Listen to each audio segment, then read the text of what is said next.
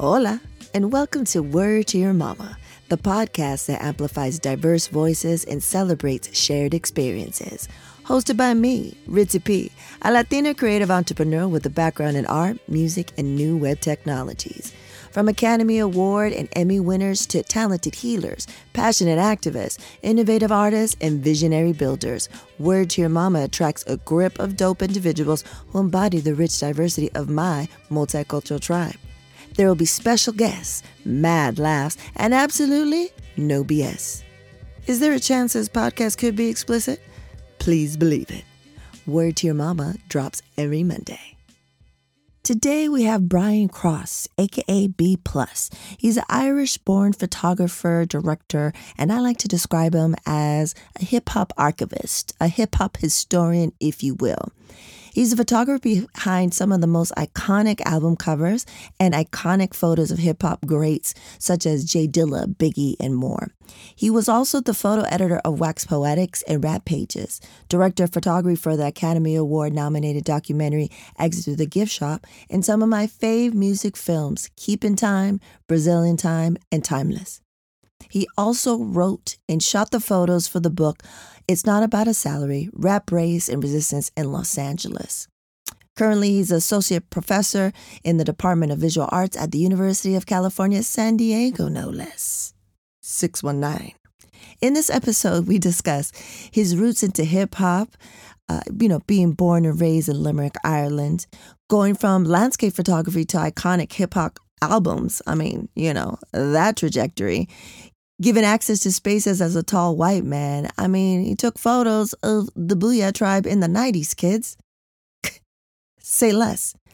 Directing his first feature in 10 years about the Supremes being stuck in Limerick, Ireland back in 1981. The difference between Irish and Irish American, don't get it twisted, and so much more. So I just want to mention that we recorded this convo back in October. We are now, when this episode drops, in November, and the genocide in Palestine still continues. So, as we're talking about it, had just gone up to a certain level. Some shit had just went down. And then B also mentions one of his fave songs, Fairy Tale of New York, by the Pogues and Kirsty MacColl. Unfortunately, just a few days ago, the Pogues frontman, Shane MacGowan, left this world. So rest in power to him and gracias por todo. Per usual, we have the convo and then you have the Supernatural Bear Corner. And yes, we still got Sweet Yams going. It's the cover that Supernatural Bear and I did. And it's going to take us out for the rest of the year, kids, because Sweet Yams are still in full effect. So I just love having convos with people from my tribe because I get to learn so much more about them than we do just by being around each other. So it's really great to catch up with B and then have the catch up after the off air, quote unquote off air catch up afterwards. So yeah, let's get into this. B, muchísimas gracias for being here. This is a long time coming. I've said this to a few people that I've had on here so far in the 3 years since September 2020, that when I started this, there was a list. When I had this idea, there was a list, right, of how dope my tribe is, like people that I've met along my travels. And you were one of those people. So thank you so much for being here. Let's start it off the way I start off every convo. How are you doing? ¿Cómo estás? Again, I'm doing good. I'm a little, I have a lot going on, but I'm managing my stress levels fairly well today. So I'm good. I'm in good shape. I'm happy to be here in front of you. So. Oh, that's amazing. Gracias. Yeah, I'm happy to hear that you're doing well. And, I get so excited to do this because I was just telling my friends, I get to learn so much about my friends. We don't have convos like this, right? We see each other, if we haven't seen each other mad years, but like if we see each other, just like whatever's happening. But when I get to do research on my friends, I was like, holy shit. I forgot that they did all this shit, or I didn't know some of the shit that they did. But let's take Sure. it back. Where were you born and raised, B? I was born and raised in Limerick, Ireland. I mean, I'm a 60s child, so 70s was really, my formative years was the 70s, the 80s too, of course, but I definitely, I remember the 70s pretty well, so yeah. And then, so at what age did you come over to the States? I came to the States when I was 24. Oh, so born and raised, already a born young and raised. No, adult. I'm Irish. You're Irish through and through. I'm Irish. Hence, through I've always known you. Yeah. Yes, Irish. Yes, all of that. Yes. So, been supporting Palestine. Yes, Irish, that kind. Yeah, yes. Hell yeah. Let's talk. We are definitely going to talk about that shit because this is happening right now. This will come out later, but it is October 17th. Definitely want to talk about that. And the connection, right? And the support. Sure. For sure. So 24, you come to the States. Where do you land? Actually, I landed in San Francisco. I had come to San Francisco in 1988 as a J1 student visa person. J1 is like a work program for overseas students to allow them to have the American experience. For us, it was like a chance to make some dough so you could get through the following year because there wasn't much by way of summer work in Ireland in them days. Or work period in them days, and it was an experience, and you had a chance to do it. So I had friends in San Francisco, went and worked worked for starving students as a mover in San Francisco in 1988. Spent all my money on hip hop records mostly, and went home, much to everybody's chagrin. And then I applied to grad school basically at Cal Arts, and was accepted. And came back to go to Cal Arts in, I guess that was April of 1990. Yeah. Oh, wow. And then I lived in San Francisco for a few months first until August. And then August of 90, I moved to LA. And got a little apartment in North Hollywood and started going to Cal Arts, basically. That's crazy. So what do you think, looking back now, and has this ever changed in your mind? What is your root growing up that, exposed you or got you into hip hop in Ireland during that time? Well, I mean, it's hard to say really what exactly it was, but I think, punk rock was a huge, I was very young now. So like in 1976, let's say I was 10 years old. 1977, I was 11 at my school. I remember very vividly the two big cultural things that hit our school, St. Patrick's National School on the Dublin Road in Limerick, was punk rock. Mm. So we had one gang at school that were called the Paddy Punk Rockers, if I remember correctly. And then the other thing, which is really trippy, which I've been thinking about a lot lately, and I'll explain a little bit in a while, but was Roots. Roots came on TV. Oh, CCC. And so the other gang were called the Chicken Georges. And yeah, when you think about it, man, I was like 11 years old, man. Yeah. And I don't know, there's something weirdly premonitionary, I guess is what you would say, about what the fuck I was about to do for the rest of my life. But yeah, and it was just pure pop culture shit. We were very ignorant. And I think it was definitely an outside looking thing, as I became more interested in music, and I never knew music to not be political. Like I always, there was always a social component. It was never, do you know what I mean? I never really, even though I remember listening to the Carpenters, I guess. It was like in our house, we had like the we didn't have a turntable. We had like a cassette player, and it was like, I don't know, that was one of their first cassettes we had. It was like the Carpenters' greatest hits or whatever. But it's not like I consume music, but as far as music being something that was of me, Right. there was always a political component, just because it was punk.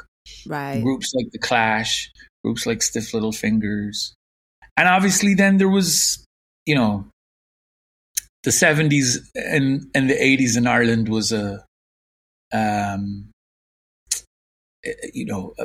particularly difficult period in terms of our history, in terms of what was going on, mostly what was going on in the north, but it did affect the entire country. So, it felt like Front Street a little bit, you know what I mean? As far as like, I don't know. I remember when I first came to the States, when I was moving furniture or whatever, people say like, "Oh, you have an interesting accent. Where are you from?" And I would say, "I'm from Ireland or whatever," and they'd be like, "Oh, Ireland." And I would be like, "Oh yeah, there's bombs there. Yeah, for sure. How cool. How cool there's bombs there. How cool there's bombs. Yeah." But there was a mainland bombing campaign. There was hunger strikes. There was, it was difficult. There was no way to be not aware of it. Right. Do you know what I mean? Our houses were searched. There was bomb scares frequently. But then when you're kids, all that shit kind of is normalized. It's like, oh, well, that's just what's going on. It's not like, imagine what it would be like if our houses weren't searched, or imagine what it would be like if there wasn't bomb scares or whatever. But anyway, all of that stuff become part of all that stuff was softening up the dough for the big land, which was, there's a couple of records really that kind of hit. There was a big breakdance scene in Limerick, but I wasn't a part of it. I was a big dude. I played rugby. You know what I mean? I wasn't a dancer. You know what I mean? Per se, still not a dancer. Sure, if you ask any of my friends. But so it was like by 84, 85, I would say I was keenly aware and watching everything that was going on as far as the culture, as much as you could in them days, considering we were 6,000 miles away. We weren't London. Right. We didn't have a black population. There was black people that lived there. I'm making a film right now, and I can say conclusively that there were 4 black people in the city I lived in. In 1981. This is part of the film I'm making, but I'll explain more later. But it wasn't through those means. It was literally through reading music magazines, picking up foreign radio stations a little bit, and then just paying attention.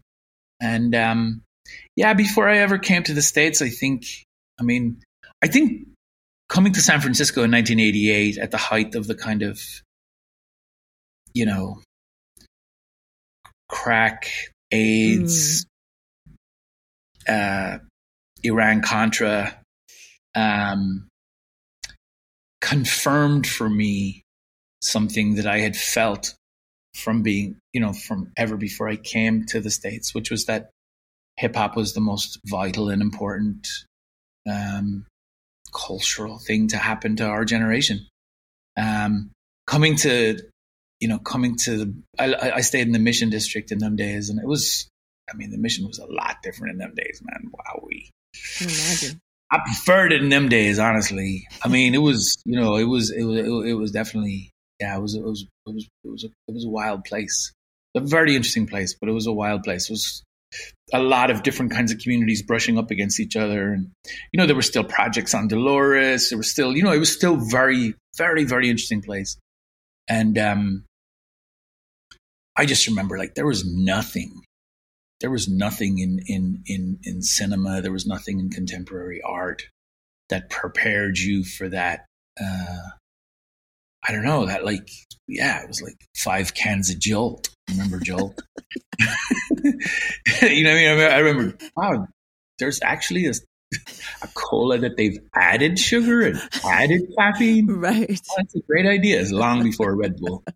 But it was like, it was like a super rush of exuberance, art, danger, poverty. Everything seemed Front Street. It seemed, like I remember going to London, and there was a part of London called the Front Line. There was a front line in Notting Hill, and it was just like it was a place you could go buy weed 24 hours a day, basically. But you could buy other things too, obviously. But and it was an edge of a Caribbean community at that time, and I feel like Mission and 16th, what I mean, in them days was kind of like it was like a front line. It was like if you went down that way, it was prostitution. If you went down this way, it was like the Castro. If you went down this way, it was like murals and art lofts. And if you went down this way, it was crack being smoked openly. And if you went down, you know what I mean? And it was the first time I ever had sushi. There was a Japanese guy had a tiny sushi place, and he liked country music, and it was crazy. It was country music sushi, and it was just like, wow, this is the maddest experience. So then I decided I wanted to come back and do grad school. There was a teacher that I really liked teaching at CalArts at that time, and at least I liked his work. I didn't know what he was like as a teacher, but so I applied, and I got in. And then in the process of accepting school, I got offered. This is, I don't know, to what extent you believe in synchronicity or whatever. Yes. So while I was waiting to find out if I had gotten accepted into CalArts, I got a letter from the American Embassy in Dublin. And I thought, I didn't even open it because I thought, oh man, these people are so ahead of the game. These Americans are so efficient. But what it was actually was the complete opposite. It was like my mom had applied for a visa. She'd applied for all of us. Everyone in Ireland did. There was a visa amnesty in the early 80s. There was some Democratic senators had probably done a dirty deal with Reagan, Tip O'Neill and a bunch of them. And it was called the Donnelly visa. And basically you had to just send your name and a copy of your ID and a return envelope to DC, and everybody in Ireland did it. There was ads in the Sunday newspapers, but that was like 6 years previously. I was 16, now I was 23, and now I got a letter back saying you've been accepted. Oh, wow. For this visa program, and I just applied to grad school. So yeah, that was kind of, well, I guess there he goes. Sign symbols and clues. Yeah. There was no. The prospect of jobs in that era in Ireland was fucking horrific. It was really bad. And so, yeah, it was like, well, there you go. Right. There's a direction for him. There's some place to go. So I came. And then it was, honestly, it wasn't like I was like, well, here's my chance to become a hip hop photographer. I didn't even know that was a job. You know what I mean? I was so naive. You know what I mean? The notion that you could get paid to do that kind of work was just you know what I mean? I didn't know anybody like that. I didn't even, you know what I'm saying? I was just like, wow. And I just thought I would come and I would go to school and I would it would make me more qualified to be a teacher when I went home, basically. And so I came to CalArts, and then that's kind of where everything started to, things started to change. The plan changed. That's fascinating, because I was wondering, for the youngsters that are listening to this was pre-internet. How far or how delayed was hip hop for you guys in Ireland? When did an estimate, something came out here, but then it got to you guys? How long was that timeline? It wasn't. That's assuming that there was some, chain of delivery that we were at the end of or something. That didn't exist. It was some things made it, something random shit, Schoolie D, for example, who I still to this day, God bless Schoolie D, man. Nobody can say any wrong about Schoolie D for me, because Schoolie was completely independent, put his shit out. Somehow, I'm not sure how, but he caught the ears of people like Mick Jones of The Clash. So when Mick Jones did the first tour with Big Audio Dynamite in like 1986, 1987, he put Schoolie as the opener, and they came to Ireland. Dope. And we saw him, and it was just like, you know what I mean? Like, so it'd be like weird, random. It was way more random. It wasn't like a proper delay. Right. Like, like somebody dropped a pebble in the Atlantic Ocean in Bronx, and then eventually the ripple. It wasn't that rational. So there was things I knew about, people would go and bring back tapes, but some of the stories are not that different than what you'd hear in LA. From New York, yeah, because we were getting from New York, right. So you have a cousin that's coming from New York and was bringing mixtapes, and it was the informal. It was much more the informal kind of economy. And I remember, like, even when I left, I will say I left my school, NCAD. I left NCAD in 1988, and I came back from that J1 visa. No, sorry, I left in 89, and I came back in 91. And I remember, and there was nobody left in the school that I knew. And I remember going to the kind of cafeteria, and there was a pool table in the cafeteria in them days. And as I was walking by the pool table, there was kids there with the tape deck, and they were playing a Red Alert tape that I had taped off the radio in back in 88. Shut up. And they were playing it, and I was, you know what I mean, like that kind of hand to hand tapes. I mean, it was that, and then somehow, and there was so on the BBC in them days you had Westwood, Westwood was on there, disgraced ass Westwood, was on there, and you could sometimes pick up the show. Do you know what I mean? Like that's the first time I remember hearing like Big Daddy Kane. And then London, people go to London. You could find things sometimes in London, but it wasn't. Yeah, I think Japan, places like Japan, actually, it was much more. Right. There was already kind of there was infrastructure in place where there were Japanese folks coming to America to find soul and jazz records and bringing them back, and then it wasn't too much of an extension then for those folks to start to bring hip hop. Totally. Stuff back. And then there were tours, obviously. Rocksteady went to England, Rocksteady went to Japan. You know what I mean? But Ireland would shit. I mean. But that's crazy to know that we were Schoolie not D, on that. like, that you guys were exposed to Schoolie D. Like, that's and live. PE. That's PE. That's crazy. I'll tell you this. I went to see Public Enemy play at McGonagall's in 1988, I believe it was, 1987. I think it was 88. And I'll tell you who was there, standing in the back by herself. And I'll never forget it. I'll never let anyone talk shit about this person, because this person is fucking down. She's here with us. Sinead O'Connor. Yeah. R.I.P. Wow. Yeah. Wow, that's amazing. 1988, bro. I remember that shit. I remember it vividly. And I'll tell you something. No, I hadn't even been to the States yet properly. And I remember, so Flav was clowning and talking about, like, what's that fucking series, Lucky Charms and shit. We're all like, Lucky Charms, what the fuck is that? Like, are you trying to diss us? Because I don't even know what it is.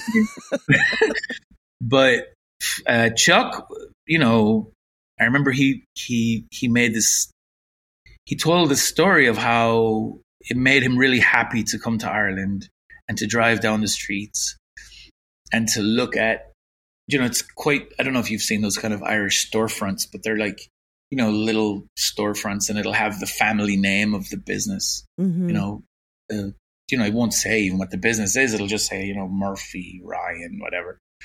And to be driving down the streets and to look and to see the name over every business be an Irish name, and to explain that for African Americans there was no place that they could go, and I that really struck me. It kind of like I kind of felt like, wow, I never even thought of that. Like, you wouldn't even think.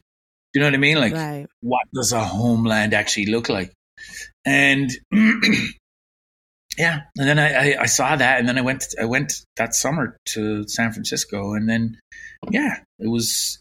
I remember like another thing from that era that was really struck me was I remember an artist, Aaron Noble was his name, from the Mission. You know, white dude, very interesting guy, good artist. But he took me and my friend aside, and he was like, I noticed you guys are going up to Tower Records in the Haight to buy your CDs. Even maybe it was in them days. I don't even know. I was buying vinyl too. Right. But he said, it's you should really think about why don't you buy, why don't you go to Hunter's Point, or why don't you go to Fillmore, and why don't you support those stores, because those are the stores in the community that produces the music. Right.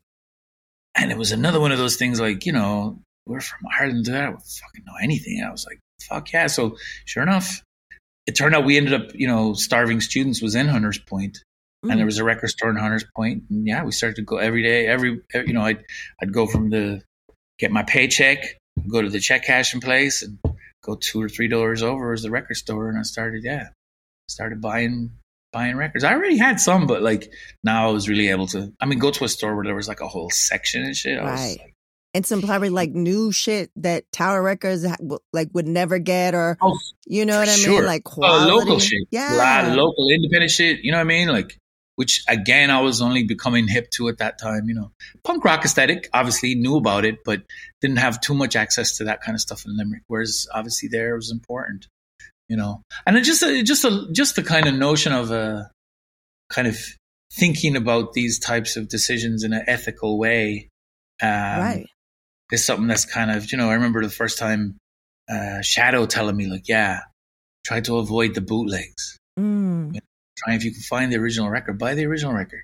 Right. But somehow that money will find its way back, but obviously over the years, but like I remember, it was very much part of the thing of like, pay attention to that stuff. Don't just be a passive consumer. You know what I mean? Be intentional. Find ways. Yeah, be intentional with your money. Be intentional with your attention. Be intentional with your, you know what I mean? Who you show up for. That kind of thing. So yeah, it's crazy. Like just hearing, like the abridged version of your history. It seems like you're saying, the synchronicity, the signs, symbols, and clues. Since Ireland, since your upbringing, there's been people and things in place to kind of guide you, right? Like homeboy being like, go to Hunters Point, buy over here, da da da da. Shadow being da da da da da, and hearing you talk about growing up in Ireland and what the climate was, remembering those times, right? Like history that we knew about what's happening in Ireland. It all makes sense into who you are. Like, of course, B was raised in Ireland during those times and was exposed to this and da-da-da-da-da. And now he's done all that. Like, it makes all the sense in the world to me now, And so looking back and doing the research, I saw that, I was looking at dates and I was like, oh, your book came out in 1993, right? It's not about a salary, rap, race, and resistance in LA. And I was like, I want to ask him, how long were you in LA? So what was it? 3 years, right? Before that came out. And then that came out in 93. But how long did it take you? Like, what was the genesis of that? Like, yo, I'm going to write this. I'm going to write it. I'm going to take shoot the photos for it. Boom, it's LA. Oh, yeah. So 90, I was already thinking about it, like I was already, I never thought I was going to do work about it, but I was very engaged in thinking about, the kind of the micro in terms of, the politics of hip hop, especially the politics of West Coast hip hop was very interesting to me. Obviously, this is a period where like, Cube has split from NWA. There's like, P are at their, first phase of like kind of, really change the game, this kind of thing. So, so all this stuff is going on. In, I guess it was maybe May of 91. So I was just this annoying fucking grad student who was called precocious frequently, who was constantly, bringing up things like Ice Cube or PE or whatever, in discussions of art or cultural practice that would otherwise have excluded people like that. And and it wasn't like I was this, I was a fan for sure, but I was also feeling like, I think it's a bit silly that we're not thinking about this, because these people are actually doing things that are, that are really fucking important, and talking about things that are really important. And there was a lot of things in that era where, like, you first heard it in a hip hop record. It was, you know what I mean? Like, it was like, Iran Contra for a lot of people, KRS and people like, what I'm saying? Like, they're bringing crack into the community. And then, well, it turns out it's fucking true. They were, but it took the mainstream media and a couple of people getting killed and whatever. But anyways, so through a series of discussions with Mike Davis, who was another one of those people who was like like a dude who showed up at the bridge and was just like, yeah, you should go that direction. He offered me the opportunity to make at first it was just to make a photo. Would you make a photo essay for this French journal I'm editing about Los Angeles? And there was, I said, okay, and it was kind of, it's like one of those things like, seems like a good idea. I'm actually learning to be a photographer finally. I was a landscape photographer actually when I came to the US. That's mostly what I was doing. And so, yeah, I the first people I photographed were the Booyah Tribe. The second people I photographed, and then I was photographing at clubs a little bit. And then the second group of people that I photographed was the Watts Prophets. And that was a real kind of, that was really another moment. Meeting Amdi from the Watts Prophets was really another moment. But when I went back to Mike, he said, this is amazing. I was like, I can't believe you've got this much done. And like, because it was like, we needed it in a month. It was like this kind of a thing. And he was like, I can't believe you've made this much inroads or whatever. And I was just like, oh, well, it didn't seem that crazy to me. I was whatever. I was just following my nose really. And he said, what if we turn this into a book? And I was just like, so we turned into a proposal. They accepted it. And then I reached out to a bunch of people that I knew at the time that I thought would be good to write it. And I'll just make the photos. It sounds fine to me. I had some ideas about what I should do. I mean, naive maybe, but I had some ideas.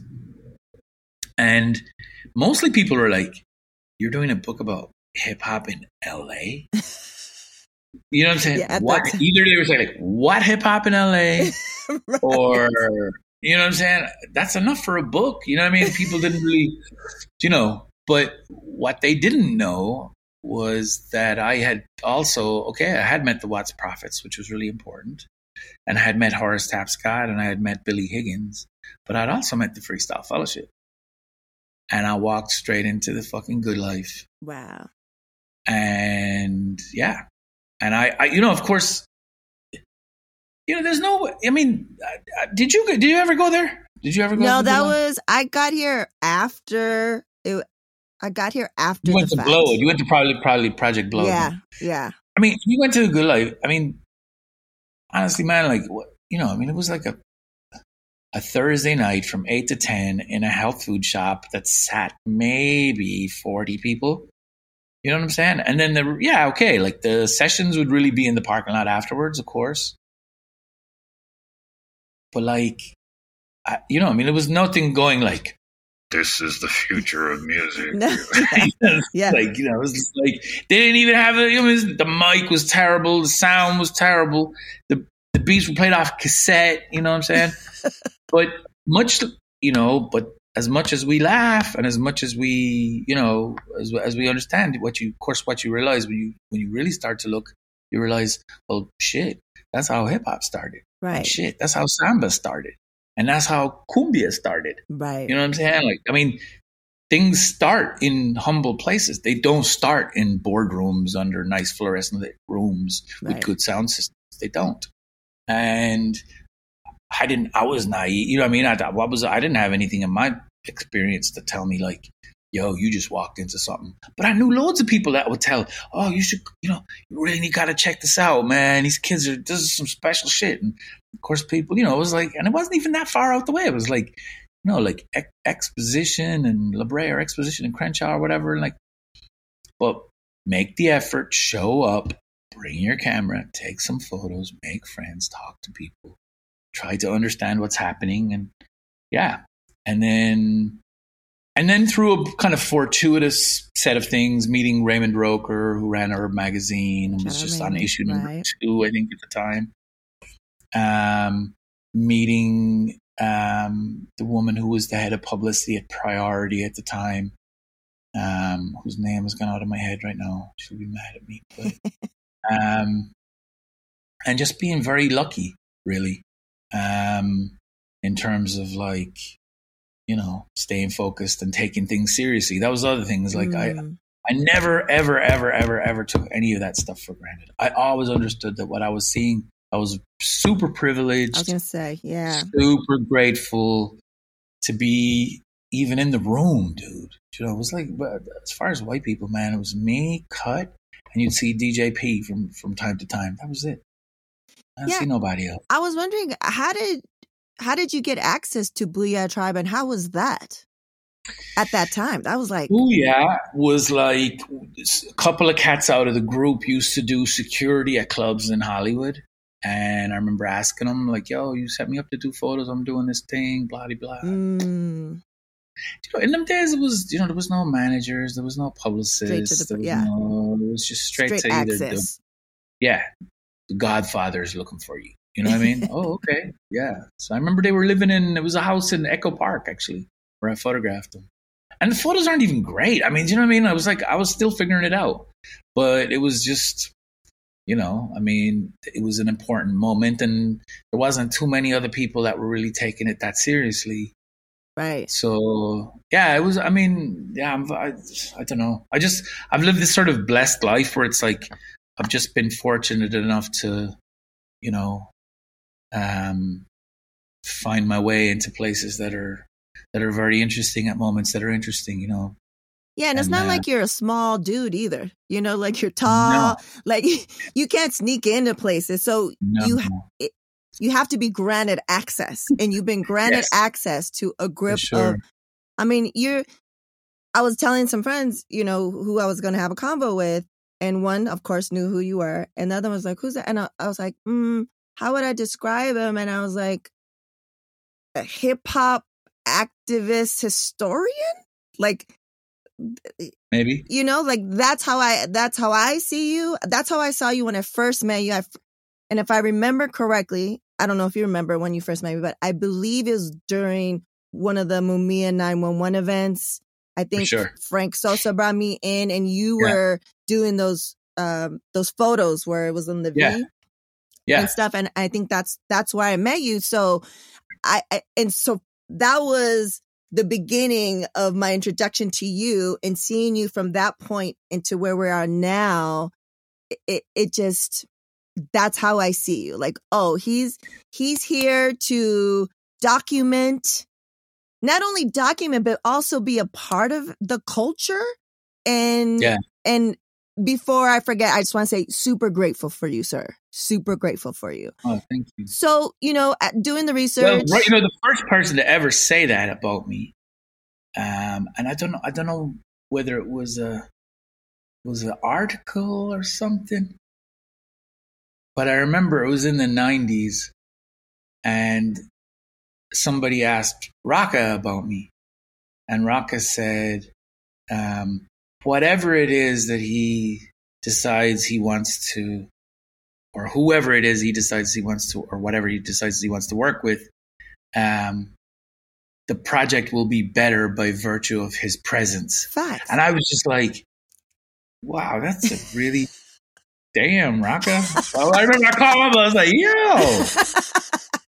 Thank you. That's real. That is very, very, very nice thing to say about somebody, actually. And it made me, I felt happy for this. And I guess that's it, because I actually, as a far, am I the best photographer? I don't think so. Am I the best filmmaker? I don't think so.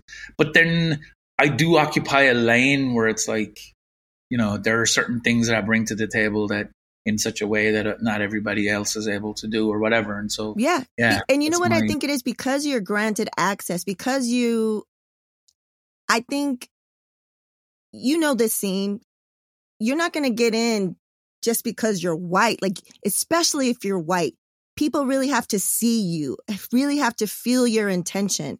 And I think, they say whenever you create, if you're making salsa, if you're angry, it's in the salsa, right? Like whatever you're doing, and photography as well, whatever you're doing creatively, there's a love and respect that shines through your work because you've been given this access, because you are a fan of it, because you respect it. And I think that all those things combined, you can't redo that. Like, someone could be a better photographer technically, but there's a language, a visual language, a communication of love and respect. And I think that differentiates your work and what Coleman does and stuff from other photographers. Like, oh yeah, they took a photo of a Biggie, of, MF Doom, or whatever. But there's another level. There's like extra levels, another frequency that I think your work communicates. It's gorgeous too, though. I mean, don't get me wrong. It's gorgeous too. But I wanted to ask, you've taken photos of some of the most iconic classic albums. You were director of photography for films, director yourself. One of my favorites, Keeping in Time. You were photo editor of Wax Poetics, Rap Page. I mean, like, so much fucking iconic shit. Like, nothing was like, no half stepping anywhere. But now if you meet somebody and they say, oh, what do you do? What is your answer? How do you answer that shit? Do you want to support original content that supports diverse voices? Why not support Word to Your Mama? You're listening to it right now. Become a patron. Head over to patreon.com/WTYM. There are 4 patron levels to choose from, including Good Looking Out, I'm Down, Hell Yeah, and Please Believe It. Benefits include patron shoutouts, exclusive patron-only content, and so much more. Head on over to patreon.com/WTYM to take your support to the next level. Gracias.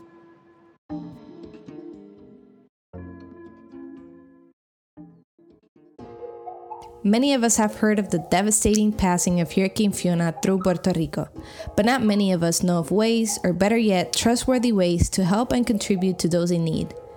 Fiona a través de los ojos de los niños is an NFT project featuring art made by children of the nonprofit school Flor de Loto in Ponce, Puerto Rico. Through their drawings, they've expressed their feelings and fears which they went through the hurricane.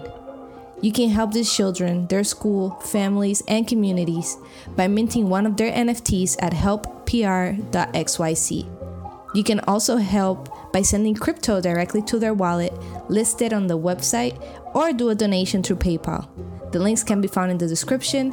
And to learn more about this initiative and how you can help, please visit helppr.xyz or via Twitter at helpprflm. I'm usually just like, yo, I'm a photographer. And just keep it like photographer, and then that's it. You know what I mean? Like, I'm personally, like, I'm like when it started to land weird for me when the culture started to turn into like everybody was the best. You know what I mean? I have to tell, like, I'm one of those people, like, if I have to tell you, you know what I'm saying? Like, I'm the best. There's a pretty fucking high likelihood that I'm not. You know what I'm saying? Right. And so I'm all about like, let me just, you know what I mean? We could just meet, and you know what I mean? I want to meet you, you know what I mean? It might not be the first thing you're going to tell me, that you have this amazing podcast, blah, blah, blah, great family, blah, blah, blah. we're just going to meet each other and we're going to, and I like to Right. keep it like that. You know what I mean? I'm way more on the low key.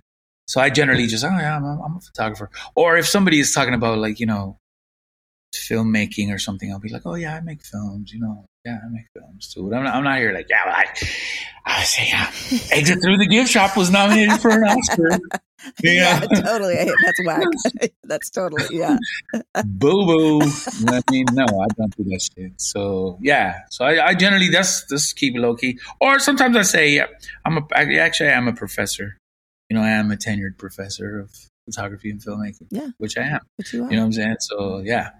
So yeah, I keep it low key. Nice. That's interesting because I always wondered what you would say.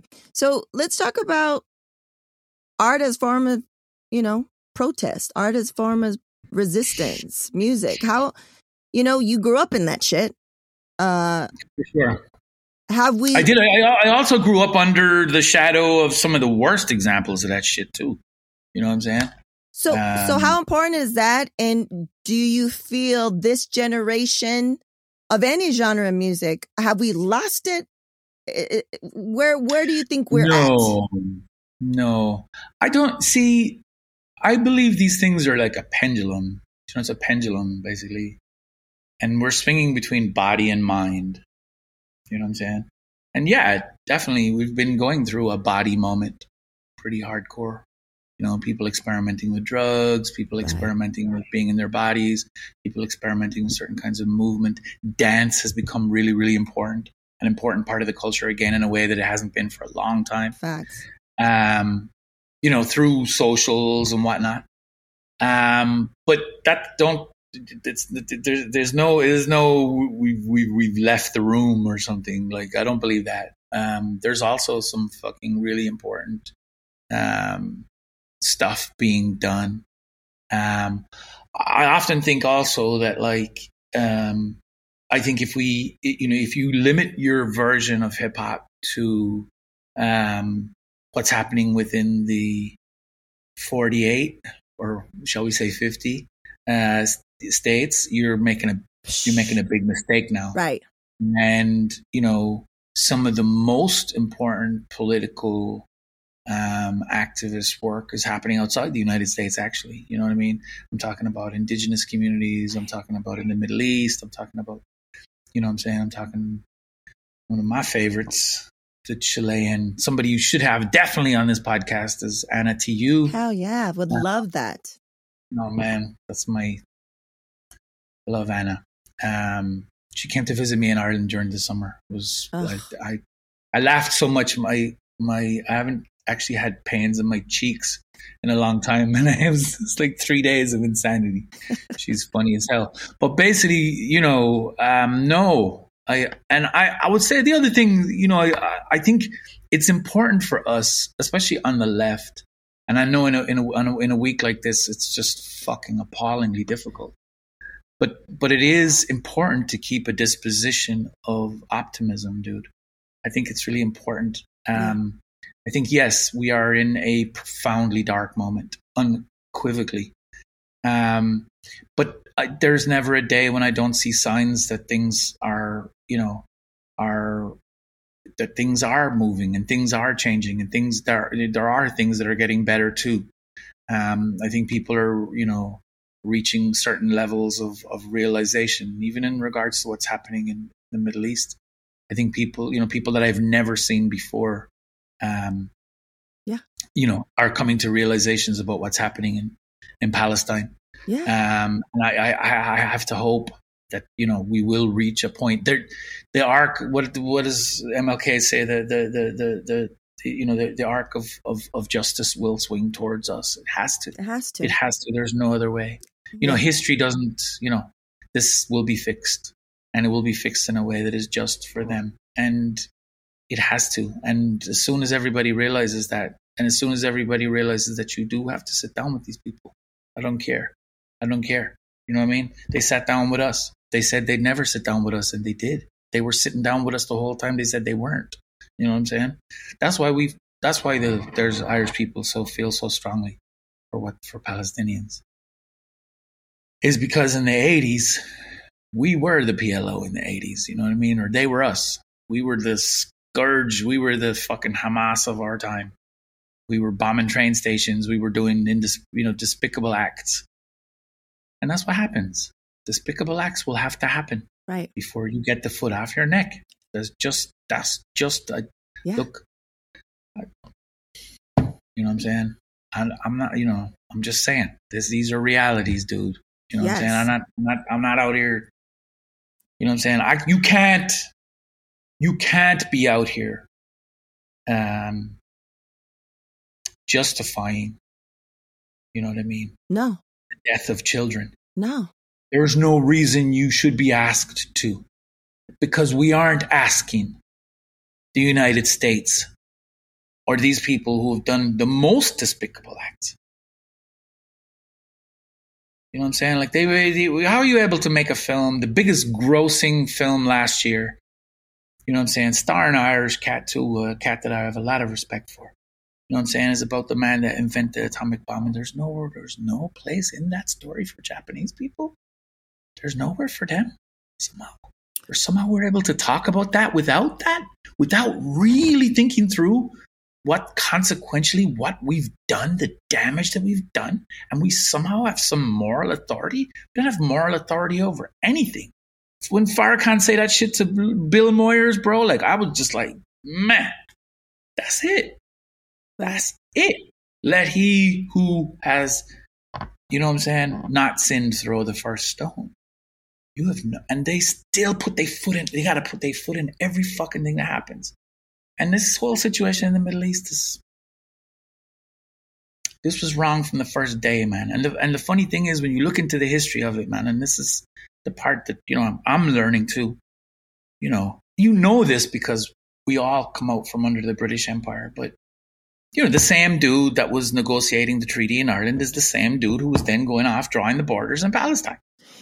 You know what I'm saying? It's the same people. Right. And somehow we've managed to delude ourselves into this kind of, weirdly and what does Gil Scott Heron call it? The great American anemia and amnesia. But it's this kind of the amnesia express. That's what he calls it. The amnesia. Everything's in front of us. We're moving forward. We just forget what the fuck happened yesterday. It's like, bro, like I'm a Marxist, man. Like, stop this already. Like, these things have history. It's not that far back. No. And whether it's slavery or whether it's the treatment of Palestinians and the creation of the state of Israel, all these things need to be taken into account. And in its own small, weird way, hip hop has a part to play. Yeah. Hip hop speaks for people. You know what I mean? Finding new ways to tell these truths is part of the deal. It's part of the responsibility. Right. And it doesn't matter. Like, we all carry it somehow. Right. And so for me, that's it. It's one foot in front of the other. I don't know any other way to do it, really. I mean, it's always the starter for me is like, well, what can I add? Is there something I'm able to add a little bit? And that's Horace Tapscott, Alan Sekula, Mike Davis. You know what I'm saying? Like, it's all those are my, Ben Caldwell. You know what I'm saying? Kamal Daoud, like, you know what I'm saying? Those people are Chris Mark or Agnes Varda. Like, those are the lessons. And it's I mean, people always say to me, like, it sounds like you always knew what you wanted to do. And it's like, actually, you're making it sound like it was some kind of like, like somebody tapped me on the side of the head, and I was just like, okay, here we go. And that's not really the way it works. But at a certain point, you start to realize, like, yeah, you're not gonna know Mochila in one photo. You're not gonna know Mochila in one film. You're not gonna. I can't make my argument in one film. You might look at me and be like, "Fuck that guy," and like, actually, it's a fair enough response. Actually, you know what I'm saying? Like, yeah, fuck him. But over time, you're gonna be like, actually, nah. I think I'm beginning to understand a little bit of what they trying to do.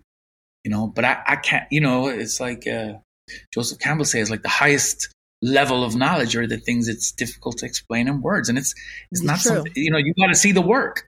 You got to see the work. Not something I can really explain. Is something you have to, engage with the work, see what we've been doing for the past 20 plus years. A long time. And hopefully if we've done our work properly, it'll emerge, you know, you will begin to understand. So now I've not answered your question. No, you have. This is the convo. I love this. This is the type of stuff. I love all this shit. Yeah. I love all this shit. But I agree with you. And I think that's what also gives me hope in this moment, that there's people that maybe I've just met or I've known, maybe a surface a little bit deeper, but not too deep, that I see them being awakened by the truth and posting on social media things that I never thought that they would say shit about what's happening right now, you know, and not just, not just some banner up, you know, Free Palestine, but like fucking paragraphs of like, this fucking shit ain't right. I don't give a fuck who I lost. I'm glad I don't have sponsors. Like, people that I'm just like, this is the shit that I'm talking about. This is the type of work. This is the realization. This is the awakening. This is the work.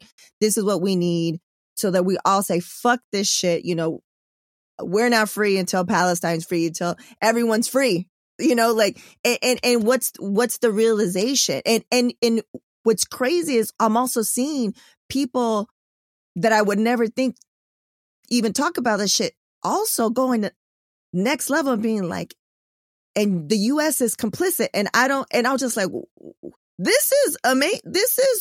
I never thought. And here we are. So I'm hopeful. We'll, you know. You know, I mean, the real test is, and I mean, you know, like, I mean, yeah. If you see the breakdown in numbers, I think I was in the New York Times or the Guardian did it, you know, I mean, it's really very little difference between the Democrats and the Republicans in terms of AIPAC or the Israel lobby, you know. Right. But that needs to change. I was even surprised AOC the other day. AOC kind of shocked me the other day and said some shit that I was like, did you really need to fucking say that? But you know, that's the mainstream that needs to change. I mean, that's the area where, you know, this is an entirely different argument if you take away the $5 billion or whatever it is that they're giving Israel every year. If that goes on the table and becomes negotiable, and it becomes something that's like, nah, actually, then this state no longer looks like the fucking bully that it actually has become.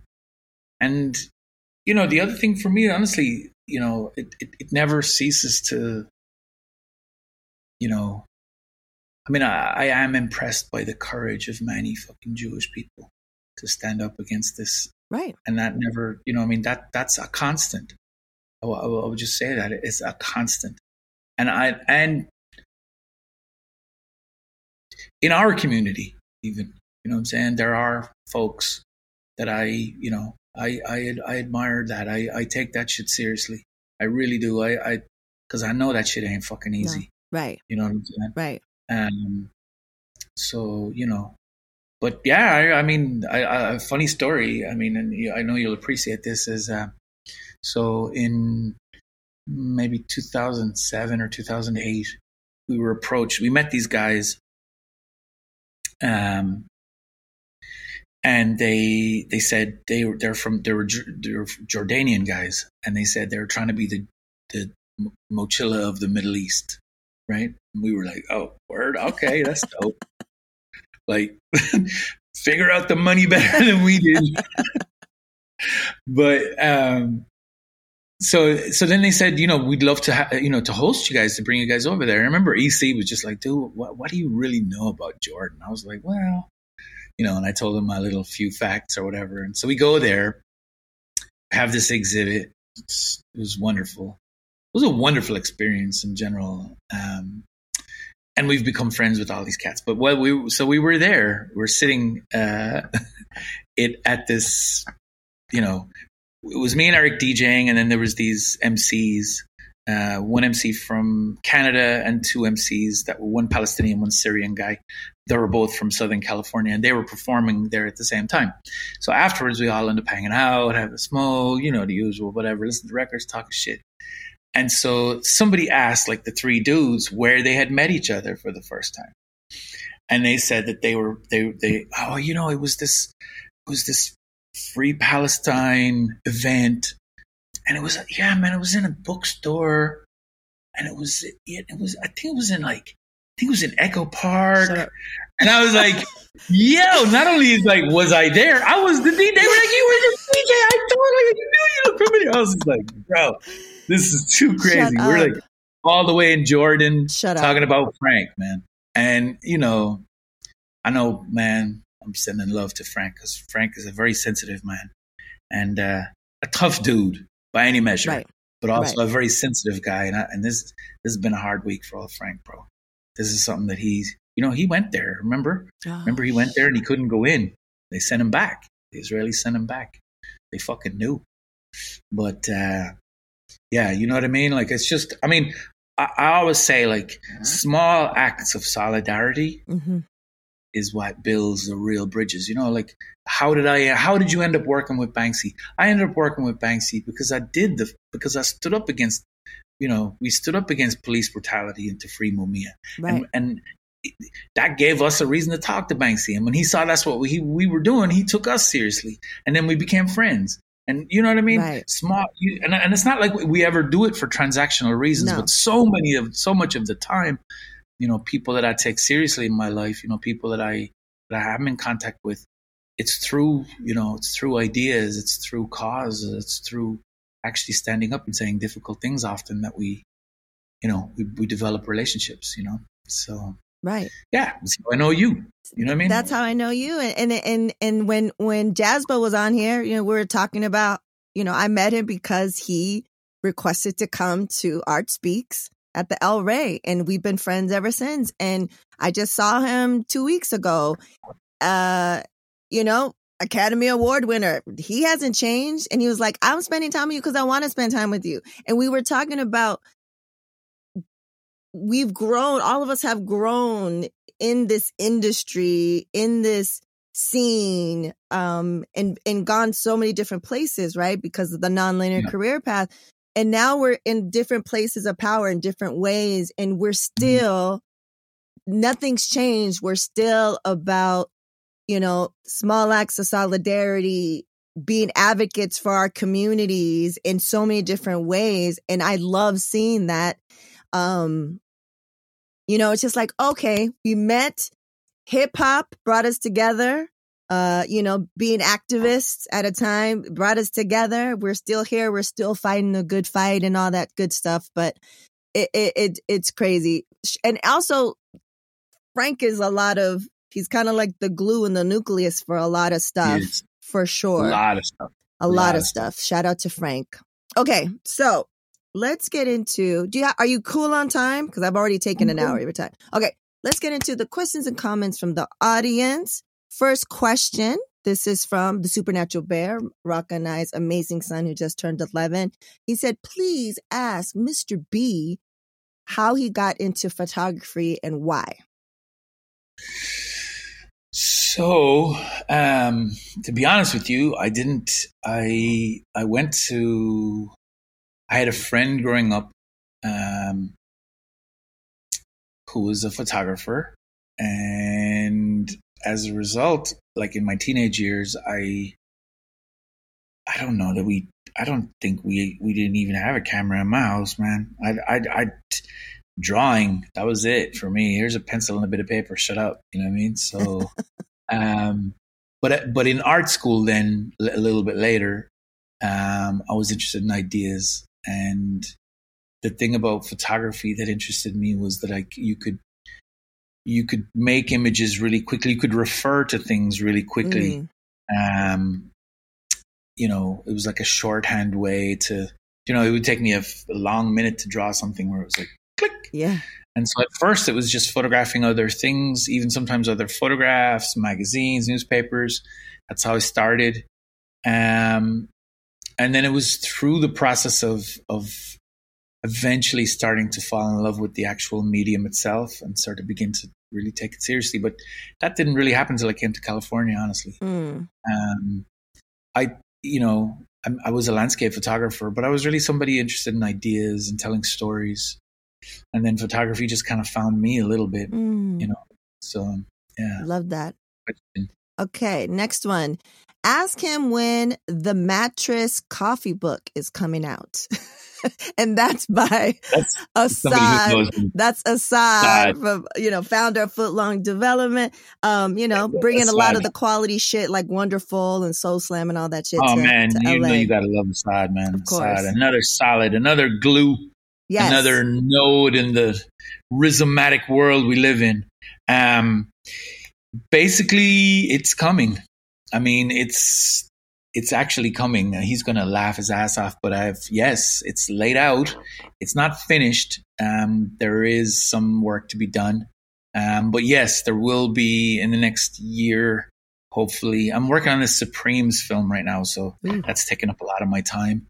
But this my American landscape book, I know it's mattresses, but yes, my American landscape book will be. So it's literally mattresses. It's like. Oh yeah, I've been photographing discarded mattresses since the 90s, basically. And I go through phases of it. I go through super productive phases. People call me all the time. People photograph them on their phones and send them to me and shit. But yeah, I just had this weird. I don't know. Like by now, I think my students think it's like some fucking weird fetish. But it was really me just having a new camera that wasn't. It wasn't a reflex camera. It was like a camera where it was a reflex camera. So you didn't look through the lens. You looked through the viewfinder, and it didn't. You weren't. So there was a little bit of parallax. So to figure out the camera, I was like, I gotta find something to shoot that I can shoot every day. And I tell my students this: like, if you want to learn how to be a photographer, find something you can shoot every day and just do it. And just fucking do it. Don't even think about it. Just fucking do it. And this was the mattresses. And then, they pop up from time to time, and there's definitely been records. It was a series of Irish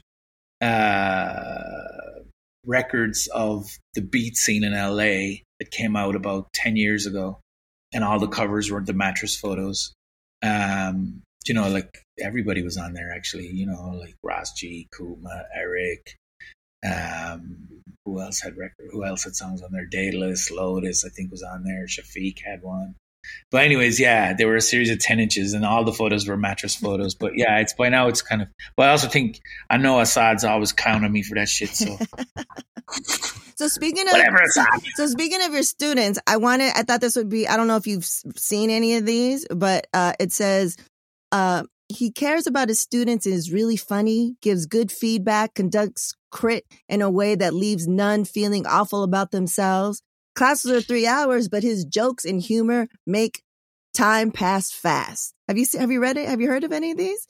These are student reviews of your class. You went on Rate My Professor? Yeah. Oh, you're terrible.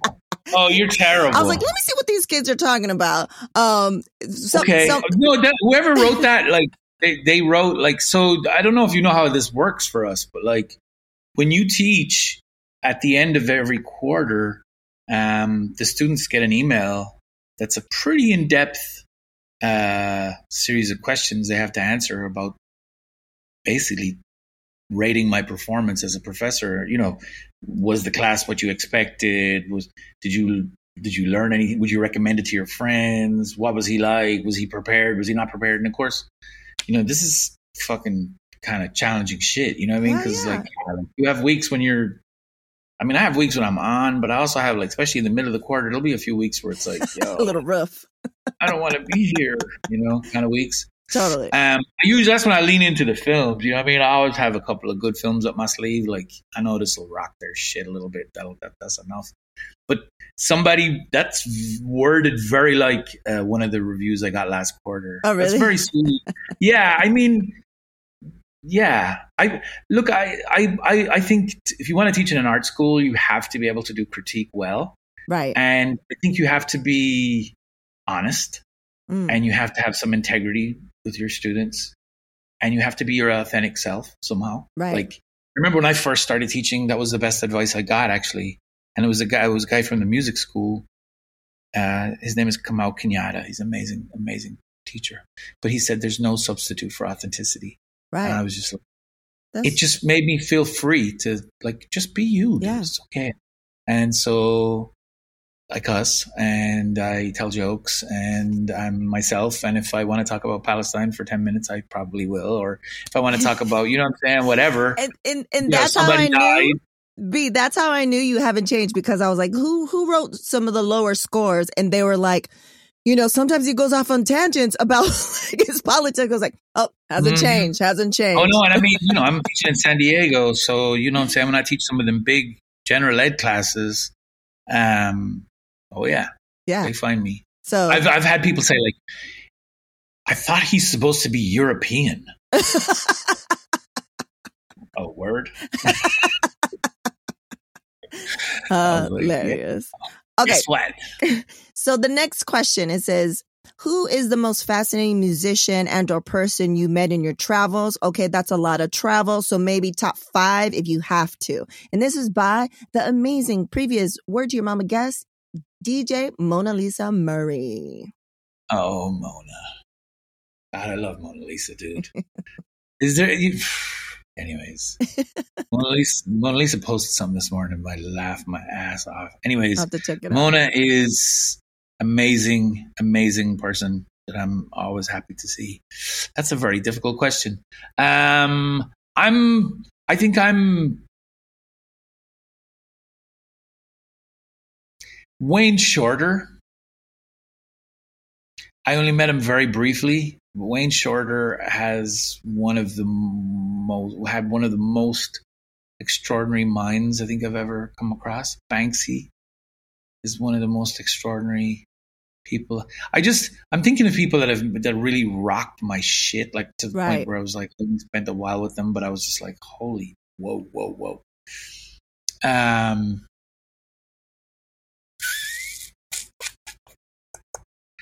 Badu, man. Badu is really, that's a kind of difficult one in the sense that, like, it's very difficult to put your finger precisely on what it is about Erica that is so mind warping. But I remember the first time I photographed Shabba Ranks. Ooh. And I remember Shabba Ranks come in the room, and it was the first time I ever seen somebody where it was like the entire room changed when they came in. Do you know what I mean? It's like, it's okay with somebody come in and like the first person they meet suddenly lights up when they start talking to them or something. But this is before they talk to anybody. It was like a vibe. The entire room changed. The vibe changed. Badu has that. Badu carried that with her in a way that's... And we're friends, you know. I mean, I rate old E, man. She's an important person.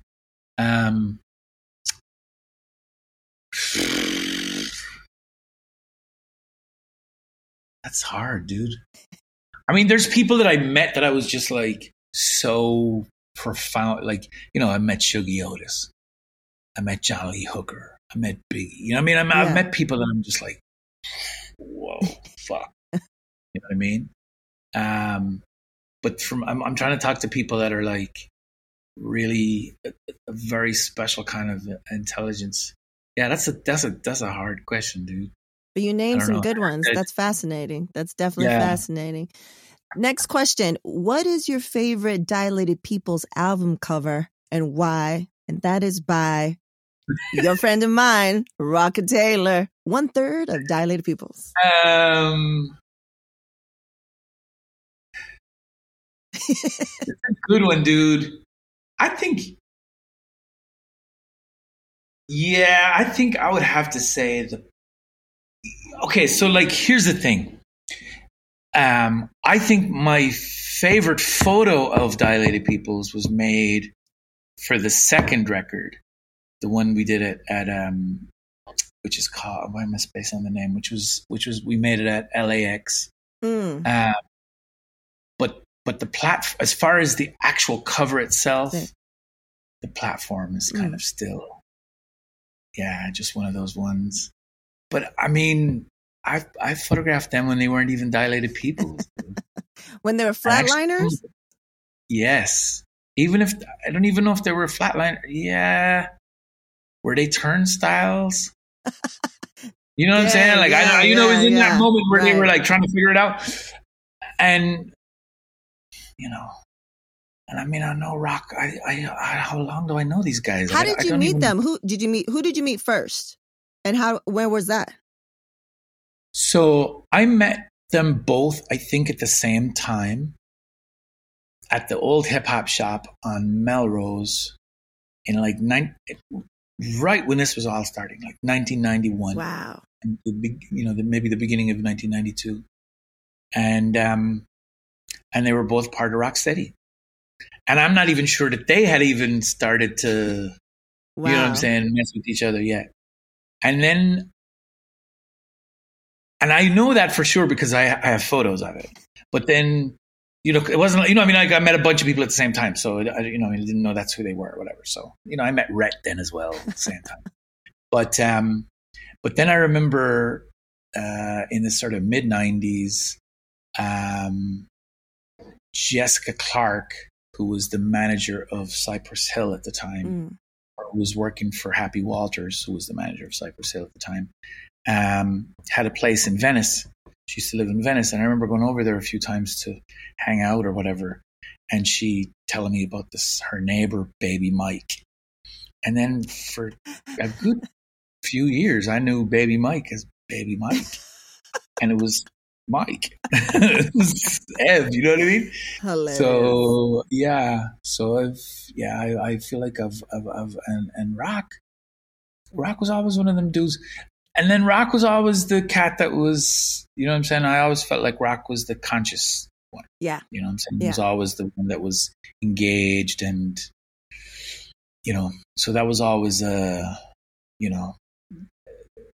it's, it was just like a big group of friends, you know what I mean? There was like the Soul Sides dudes and the Jurassic dudes and then Dilated and them. And even Al, like, was always there on the perimeters, but like I didn't really, I don't say I never really, really, really hung out with Al. But if I ever see him, it's always like the old friends. Yeah. But so then to have the opportunity to work with them, especially in that period, that was very special. And Brent, Brent is Brent Rollins, fucking amazing guy. Like, and all those album covers I've done with him, you know what I mean? Like, but like I've been trying to get Eric to understand, like, because he's always like, whenever you show up, the edits just get better. Like, you didn't touch the computer. It's like, dude, even if I'm just in the room, if I say nothing, you're going to see shit differently. Right. And I think that, and that's the kind of measure of a good creative relationship, I think. And me and Brent, Same. did so many things over the years, from Rap Pages to all those record covers, that it was just like, he just had a different set of eyes from my photos than I did. And so that's how it would be. Sometimes he had this really strong idea that he wanted, and then I see it and I'm just like, and then, you know what I'm saying? But those were very special times. I remember that stuff very fondly. And then, working with Babs afterwards, and even seeing Mike become a photographer, dude, it's just crazy. Crazy. And a good one. Yeah, for sure. Yeah. And it's funny that what you said about how Coleman, shout out to Coleman, how he's just like, you come in, it's because like you guys respect each other, so you challenge each other. It's like, game recognized game, and what do they say, steel sharp, whatever, like steel sharp and steel. Yeah, it's like you're around each other, and so as a creative, that's what I do, that's what Rocket does, and we've evolved after so many years. But I feel so fortunate that he's here. He's like, whatever project I do, I always show it to him, right? And I hate, because of the dynamic, because we're married too, is there's like an extra level. And I hate when he says something and I'm not seeing it because I think my shit is so fucking dope, right? And I'm not seeing it at the time. And he says it, and I was like, he's saying it just to spite me. And then the moment of realization that motherfucker was right kills me sometimes, I turned the ego down a little bit. Totally, So yeah, I get that that's relationship. cool. I mean, what I would say is one of the things that art school, especially in Ireland, which was very brutal. But that was one of the things that they really, they really leaned into, was that you just stop being precious about your shit. Yeah. Don't, just let it go. Let it go. Right. Trust the other person that he ain't going to tell you something. You know what I mean? He ain't going to. Now, okay, there's going to be times when, this is the deal. You at least got to try it my way. Yeah. And then look at the two. Yeah. Then A, B it. And then be honest. Right. And then if it's, I love it when someone shows me some shit that I didn't see. I mean, I was just fucking great. Thank you for catching me. Exactly. That's what it ends up being. But sometimes I was like, God damn it. But I see you gritting your teeth. I know how you are. Like that motherfucker. It is in the end, we are really only, as a measure, we're only as good as the people we carry around us, bro. Facts. Like, that's it. That's why I only want quality motherfuckers around me, real motherfuckers, quality motherfuckers and stuff. Because it's you want to know me? Look at the people I'm around. That's what I'm saying. My tribe is dope. Okay, final question before we go into this other round. If you have time. What are you currently, this is for me, what are you currently nerding out on as far as could be anything, movies, music? I'm interested, what is B listening to that you're heavy rotation? It could be old, new. What is that right now for you? Well, I blew out a few engines there over the summer on this whole Supremes thing. So that's what I haven't made a feature in, it's been 10 years. I mean, I've done it for other people, but as far as something just completely out of my brain or whatever, I haven't done that in 10 years, since Timeless. Is that true? Yeah. Wow. Since Timeless. So that's what I've been doing really is, crazy enough, reading and consuming everything to do with 1981 in Ireland. Wow. That's what I've been doing for the past 12 months, pretty much. As far as music, I don't know. I think if you went through my my streaming business, you'll find, I don't know, in the past sort of 12 months, I've gone through phases of listening to George Duke, of listening to just Japanese jazz, of listening to Irish rap, of which the city I'm from is fucking killing everybody right now, as far as I'm concerned. Check that out. Yeah. There's somebody you should definitely check out who I've been working with and who's in this film and I've made a film with as well. There's a young MC from Limerick called Denise Chyla. Okay. And she's something else, man. She's some special shit. I was happy during the summer she got a chance to meet Anna. Oh, nice. Because I was I was just happy to just sit back and fold my arms and watch him just laughing and be like, oh, thank God. See, it's not so bad.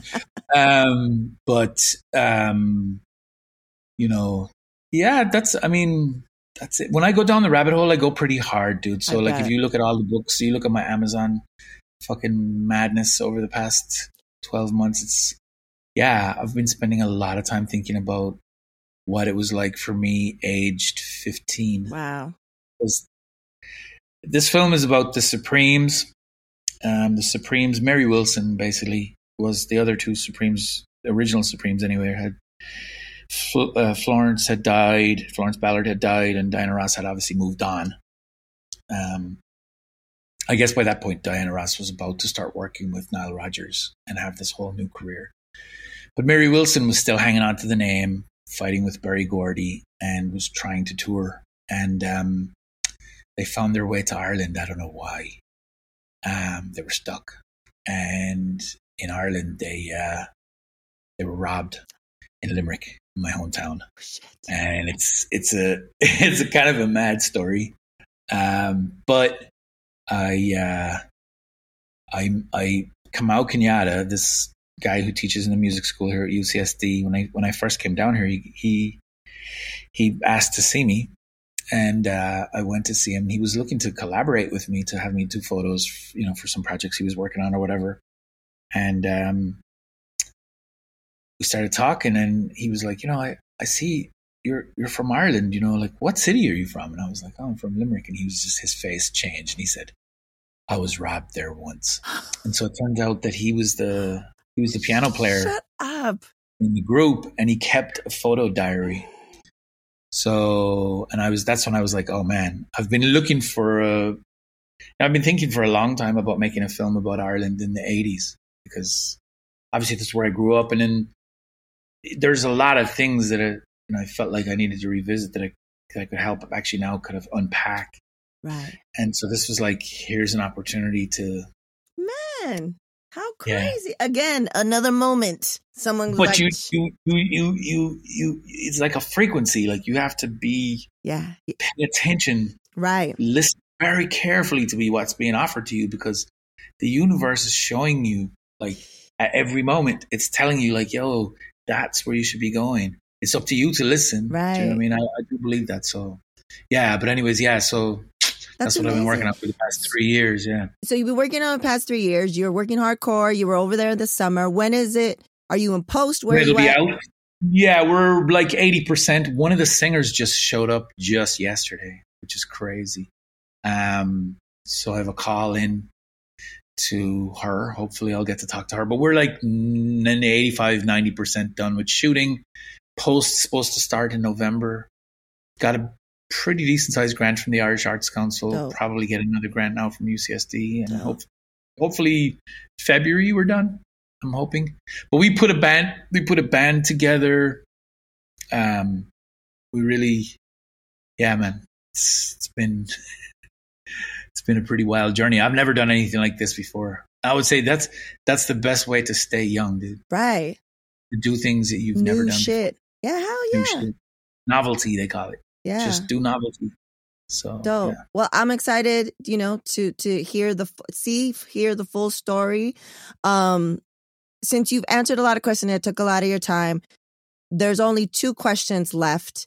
One is, What is your go-to hype song that you always go to when you need like some motivation?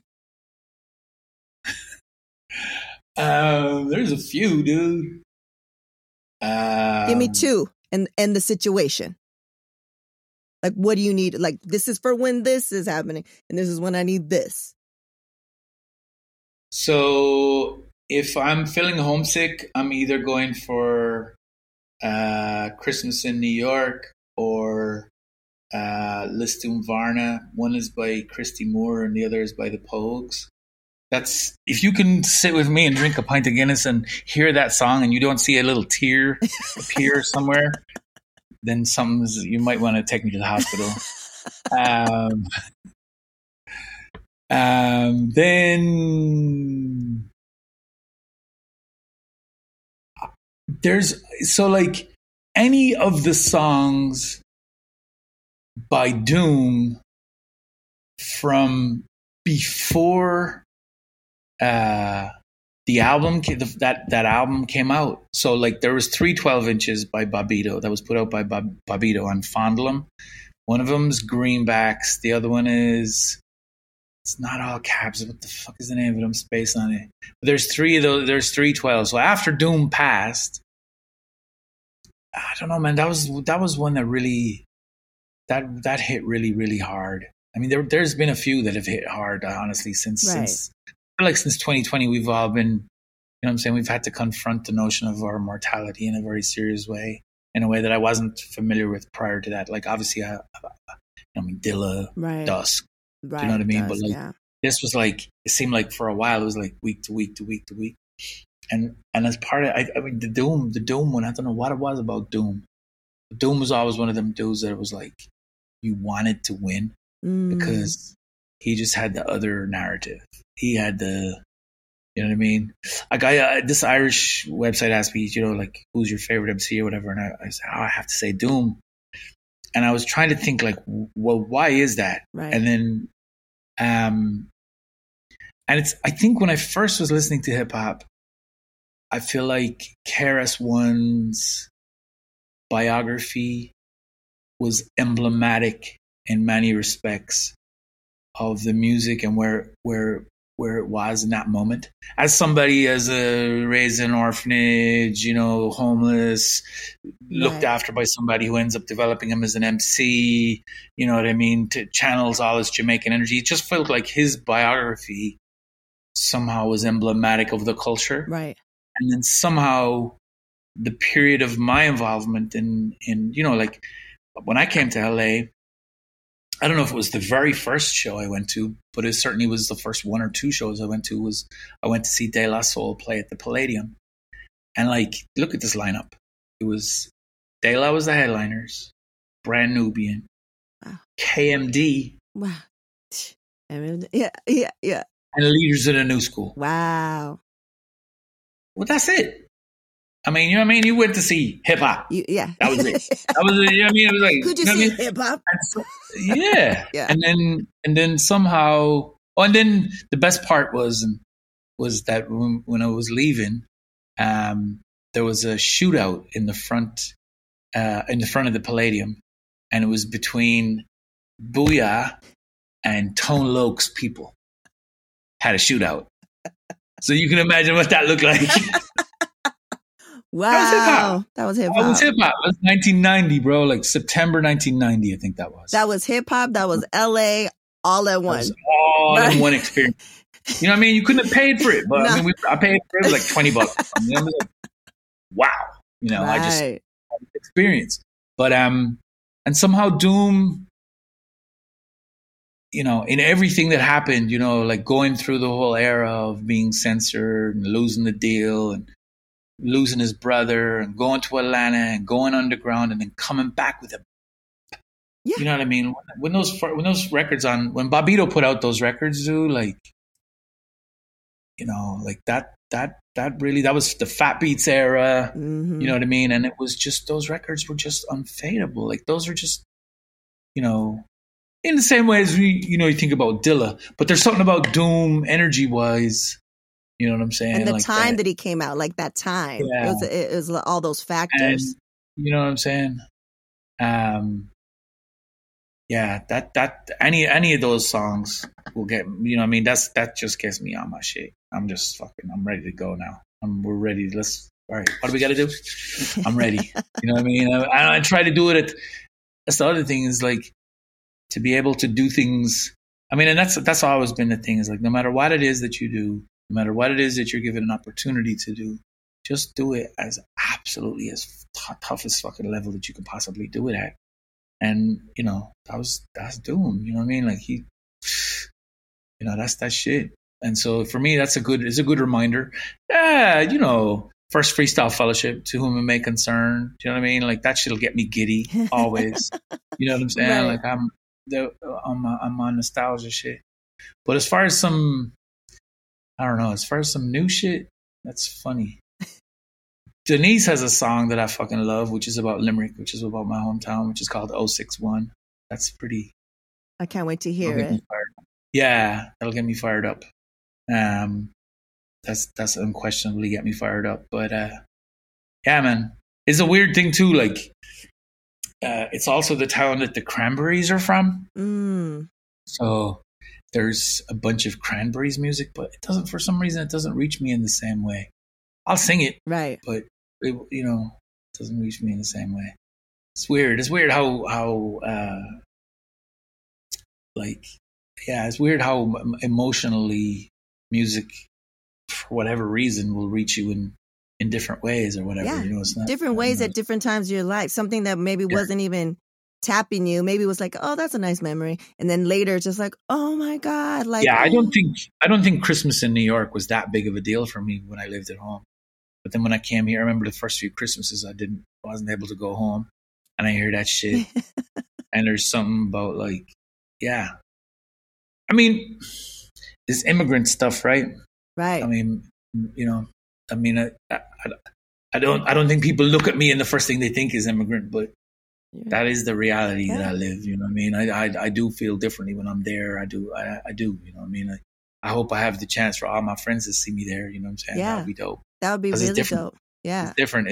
You see a different frame, So, and everyone said, Rocca loves it there. My best friend, her family adopted me when my mom passed away in college. And, they're half Irish. They're from Cork.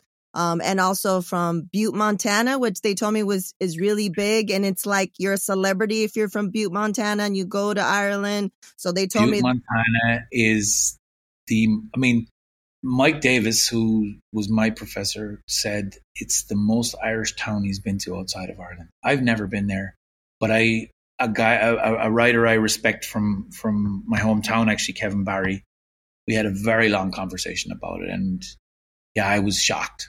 Because I think normally people think about Ireland, the Irish in America, they think about the obvious places, like the Bronx, Chicago, Boston, yeah, even San Francisco. But Butte is a weird thing. That's kind of like Newfoundland, which is just like, is so isolated as a place that they kind of kept to themselves. And then the culture kind of stayed in an interesting way. And it kind of, it's not Irish American. It's more Irish. It's more Irish, which is a real difference. Yeah, right. That's a real difference. And because Irish American, for me, to be honest with you, was something I moved away from. Actually, even like saying it like that. But when I first came here, a lot of the Irish Americans that I met were very conservative. Actually, we know this about ourselves too. Like we're well capable of all the foul shit too. Do you know what I mean? For sure. I mean, there's a book. I remember Organic. I don't know. Did you ever meet Organic? Kevin Fitzgerald, African-American filmmaker from here, but Irish in the family. And he showed me this book called How the Irish Became White. And it's the history of that. It's the history of how we switched our position on abolition, basically. Wow. Because Frederick Douglass came to Ireland. Frederick Douglass escaped the United States and came to Ireland. And in the end, the Irish in America kind of sold them out. Wow. Yeah, man. I'm going to take a note of that book. Thank you for those songs. They're going to be added to the Word to Your Mama guest hype list song. I always put them to the front. It's 4 hours now. I think it's the first time. For sure, it's the first time the Pogues are on there. And I'm excited to put everyone that you put on there. I maybe the first time MF? No, I think there's a MF Doom song on there. Let me give you the specific. Maybe I'll pick a specific MF Doom song so it's not like the whole all of them. Okay. Yeah, we'll figure it out. Yeah, you can give that to me. And I met the Callahans when I was in college, and they took me in, and I went to Auntie Peg's house. She lived in Lakewood, rest her soul. And there was a big, it was like a knitted thing of Butte, Montana.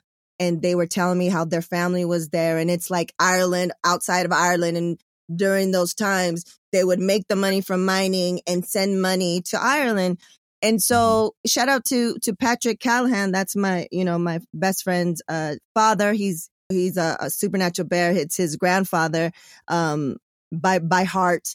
And he said when he was able to travel, he'd go back and he'd wear his Butte, Montana shirt. Free drinks, and just like celebrity status, like for those that know. And I thought it was fascinating. I would have never known that if I, didn't have their family to me, so. Did you ever talk to them about the Brigada San Patricio? I did. And because I knew about that because of a book that I had read, I think in college. So hell yeah.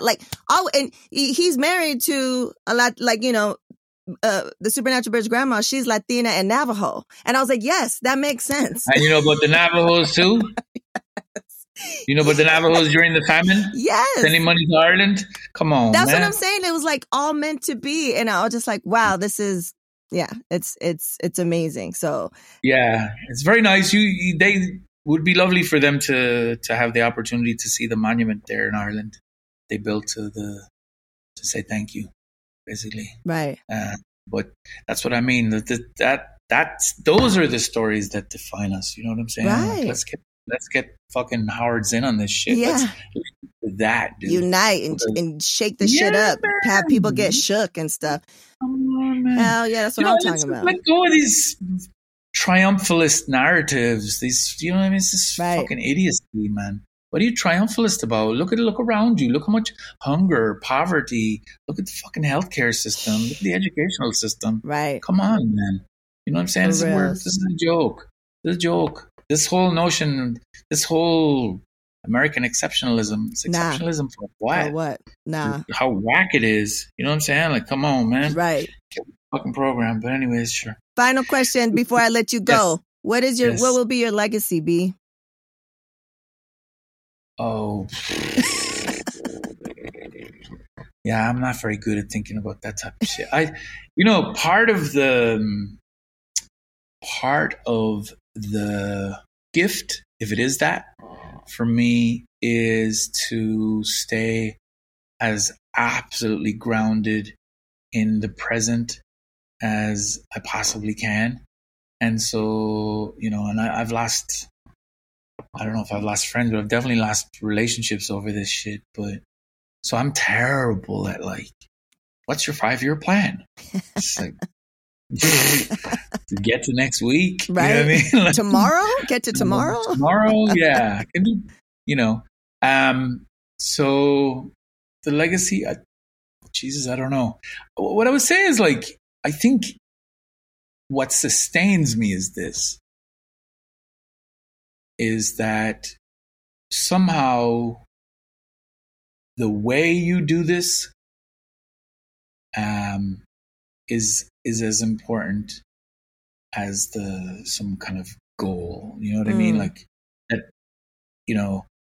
There is a way to walk this path. There is a way.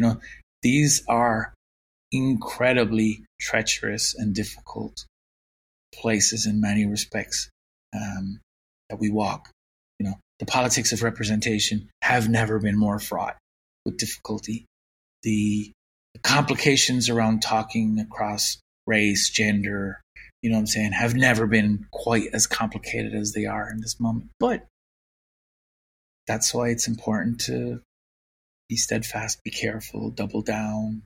You know what I mean? Not double down in the sense of backing yourself up when you're wrong. Right. Totally. You know what I'm saying? I think, which is often how people say double down, but double down in the sense of I know this is important now. And as difficult as it is, and as thin as the work might seem sometimes, or the money might seem sometimes, you know what I'm saying? This is important to do this. So, when I read a student saying something like that, or when I have a colleague reach out to me and tell me, you've always been a North Star for us, that kind of shit, that's more than plenty. That sustains me. Right. Whether that'll last after, who knows? You know what I'm saying? I don't know. Have I kept this whole archive together carefully enough to where it'll last, and or my daughter will be able to take care of it? I don't know. You know what I mean? So. I don't know what's going to happen. You know what I'm saying? I think so. But I mean, it's, yeah. Thank you for affording me the opportunity to even think about it for a second. So. Well, muchísimas gracias. I've taken way more of the time that, you allotted. So I really appreciate it. Let people know where they can find you, what's coming up, whatever you want them to know. Easiest way to find always is mochila.com. Just hit the contact or info or whatever, any of those connects in there, you can find us. Or Mochila on MOCHILL, gringo spelling, on the gram, or B Pleasel, which is B Please, PLEASE, and an L on the end. You can find me on the gram. And just, we out here, dude. It's all good. Happy to be seeing you. Same. And all this will be in the show notes. I'm going to have links to all his shit, everything we talked about. I'm definitely going to need to ask you for that book. The white, what was it called? How the Irish Became White. Yes, I need that. I want to get that for no lignative. Yes. Yeah, so I'm going to get all that stuff and stuff like that. So yeah, muchísimas gracias. And we really, honestly, we talked about almost 2 hours. We could have talked 5 hours. We didn't even touch upon so many things. So, if you're down at another day, would love to have you on and just talk about whatever. Super other things. So muchísimas gracias. Please, yes, likewise. And please, give a hug to the two dudes at the crib for me. I will. Thank you. All to the good. And now Introducing the Supernatural Bear Corner. Supernatural Bear. Burp. This song goes out to all the people who love yams. Hit it! Can I get to the yams? Sweet yams. Show me the way, 'cause I got bills to pay.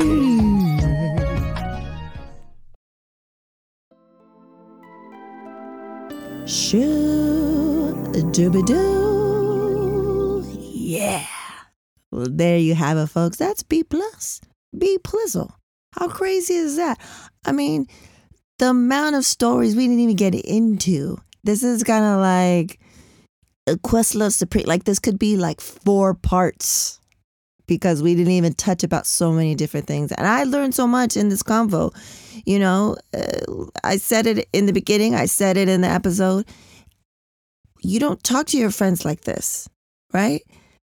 It's interesting how you can be around people for mad years. Like I met B, 2000, like over 20 years ago when I first moved to LA, and I was deep into the activist scene. I was first time living by myself in LA. I just graduated college at Long Beach State, came up to LA, was living by myself, was going to all these events and just making my way by myself, you know?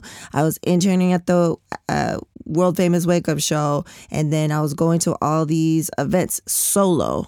Also, this was the time, kids, when there weren't that many women at these hip hop events. So if my homeboy Dave couldn't roll, then I'd be rolling solo. And I was in this mix. And so that's how I met B. I think I might have met B before I met Raka or around the same time.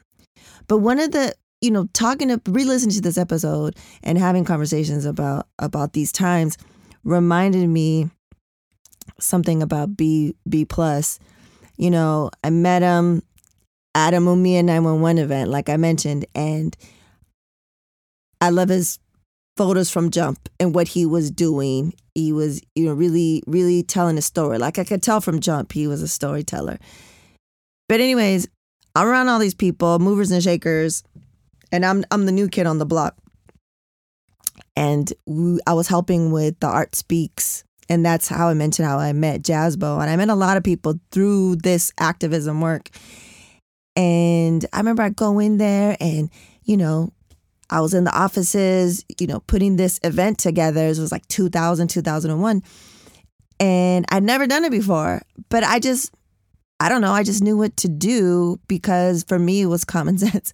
So anyways, I remember I think B+ came into the office, or he called, and I picked up the phone and he said something to me, and I remember it kept me going. He was like, "Thank you so much for, joining, midway through," or something like that. And, really energized, like your enthusiasm, your energy really has, picked everyone up.